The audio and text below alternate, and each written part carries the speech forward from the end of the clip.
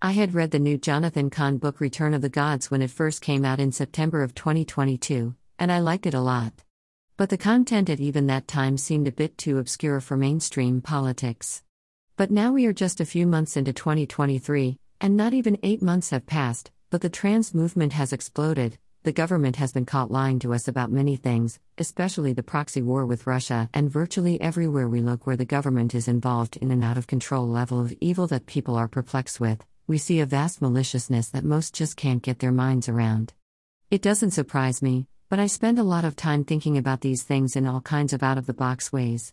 Then I happened to be listening to the Glenn Beck radio show right around Easter of 2023, and he was talking about the Jonathan Cahn book. Cahn is most known for his Harbinger books, but this was different, this Return of the Gods, because it dealt with something that was very much aligned with my way of thinking, that the ancient gods from Sumerian culture and the early Bible were making their way back into the world from times long past, and that their influence explained a lot about the vast level of evil that we are seeing presently. Who are these gods they are talking about? Well, I've been leading up to this kind of discussion for most of the last year because if you really want to solve the problem, you have to go to where the problem is, and in this case, it's spiritual enemies who live likely in the realms of quantum mechanics, and originally were living creatures that probably didn't even come from Earth, but settled in the Middle East area to start off as gods among the people they interacted with. And that's where things get too weird for most people to deal with, and the narrative quickly falls apart. But even that is by design. Jonathan Cahn is a rabbi who specializes in scriptural interpretation, and when reading the Bible, especially as a grown adult with lots of life experiences, it becomes very clear that Yahweh, the God of the Bible, the only God that Christian people were to worship, was extremely vengeful of the gods of the land of Canaan and that the creation of the people of Israel for him was a kind of modern Tea Party movement or MAGA. He gave the people of Israel the 10 Commandments and promised those who followed them a great life. And history shows us that when the 10 Commandments were used to construct of society, good things did happen. But God, the Yahweh of the Bible, was constantly frustrated that his people kept cheating on him with other gods, which are the gods that Jonathan Cahn talks about in his book as if they were not long dead, but were making yet again a comeback into the world of the living. Which I am certain is true. Are these the same gods and entities from such a long time ago? I think it's actually much more complicated than just the 3 gods covered in the book Return of the Gods, which are Baal, Ishtar, and Moloch, the pagan gods who were the primary villains of the Bible.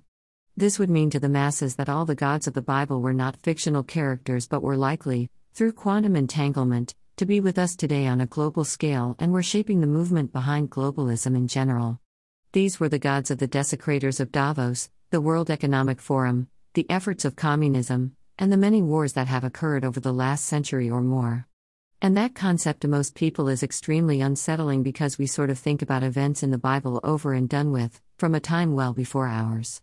But when the efforts of Baal, Ishtar, and Molech, or as I think of him, Marduk, is understood, we can see that the same battle for the souls of mankind is well underway and never left us, and over time has only gained in strength.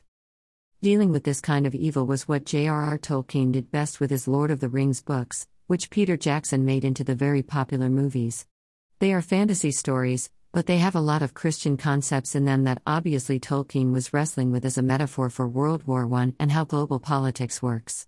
Ultimately, it wasn't just the deceit of mankind by the ever-present spirit world where even the dead are never really gone and are always trying to make their way back into the living world. In the Lord of the Rings story, the dark, evil character Sauron is re-manifesting thousands of years after his defeat as a conqueror of the known world. And in the new stories, he is manifesting again to bring evil into the world. In a simplified way, with one bad guy to consider with all the efforts that made up the massively popular books, I think Tolkien touched on more reality than fiction when he contemplated how evil moved through people over vast periods of time. And what Jonathan Cahn was doing with his Return of the Gods was explaining that we were living our own version of Lord of the Rings, only what we were going through was much worse but vastly less obvious. The bad guys came to us not as dark, vile characters that were easy to identify due to their corrosive nature, but they came to us as friends, family, corporate logos, and in politics, and our minds weren't ready to deal with such an evil. Yet, here it is. I'll spend a little time on this topic because it is complicated. I am very impressed with Jonathan Cahn's work, and now that Glenn Beck and other media outlets are giving the book a chance, it's worth a bit of a deep dive into this subject. The Return of the Gods is a very popular book within Christian circles. It's the kind of thing that people who visit Cracker Barrel or Chick-fil-A would feel right at home with. If you go to a bookstore and ask where it's at, usually, the employees know exactly where it's at because it's one of their hottest selling authors, even though it's in the Christian books section. But this is a mainstream problem, this evil, and even people who don't spend much time thinking about Christian issues, more than casually, are going to have a challenge wrestling with this one. But to solve the problems we are seeing today, the Bible is actually the mechanism for defeating this evil on the battlefield because that's what Yahweh had done before, even though he was personally frustrated by the results. We like to think that Jesus came along by his Father, God, and made fighting evil to be more like an easy bake oven. Jesus died for our sins. All we had to do was acknowledge Jesus, and we would be saved because that's why God sent him to us. He couldn't keep people from falling to the pagan gods in the masses that they were, so Jesus came along and solved the problem with a kind of ransom for the type of evil we see all about us, and it's been there since the beginning of time. And it's with us now. It never really went away, and when we contemplate the events of our modern news cycles, it's the root cause of most of our problems. And if we want to understand those problems and have a chance to fix them, we must factually deal with that evil and face it with an epic battle that has become the responsibility of our age. We aren't just reading about things that happened a long time ago before we were born. But this is our own history in the making, and it will be up to our resolve to defeat this evil, which I think is our destiny.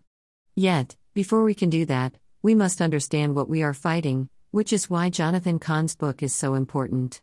I can't recommend it enough, as quickly as you can get it, and read it. Rich Hoffman. Click to buy The Gunfighter's Guide to Business.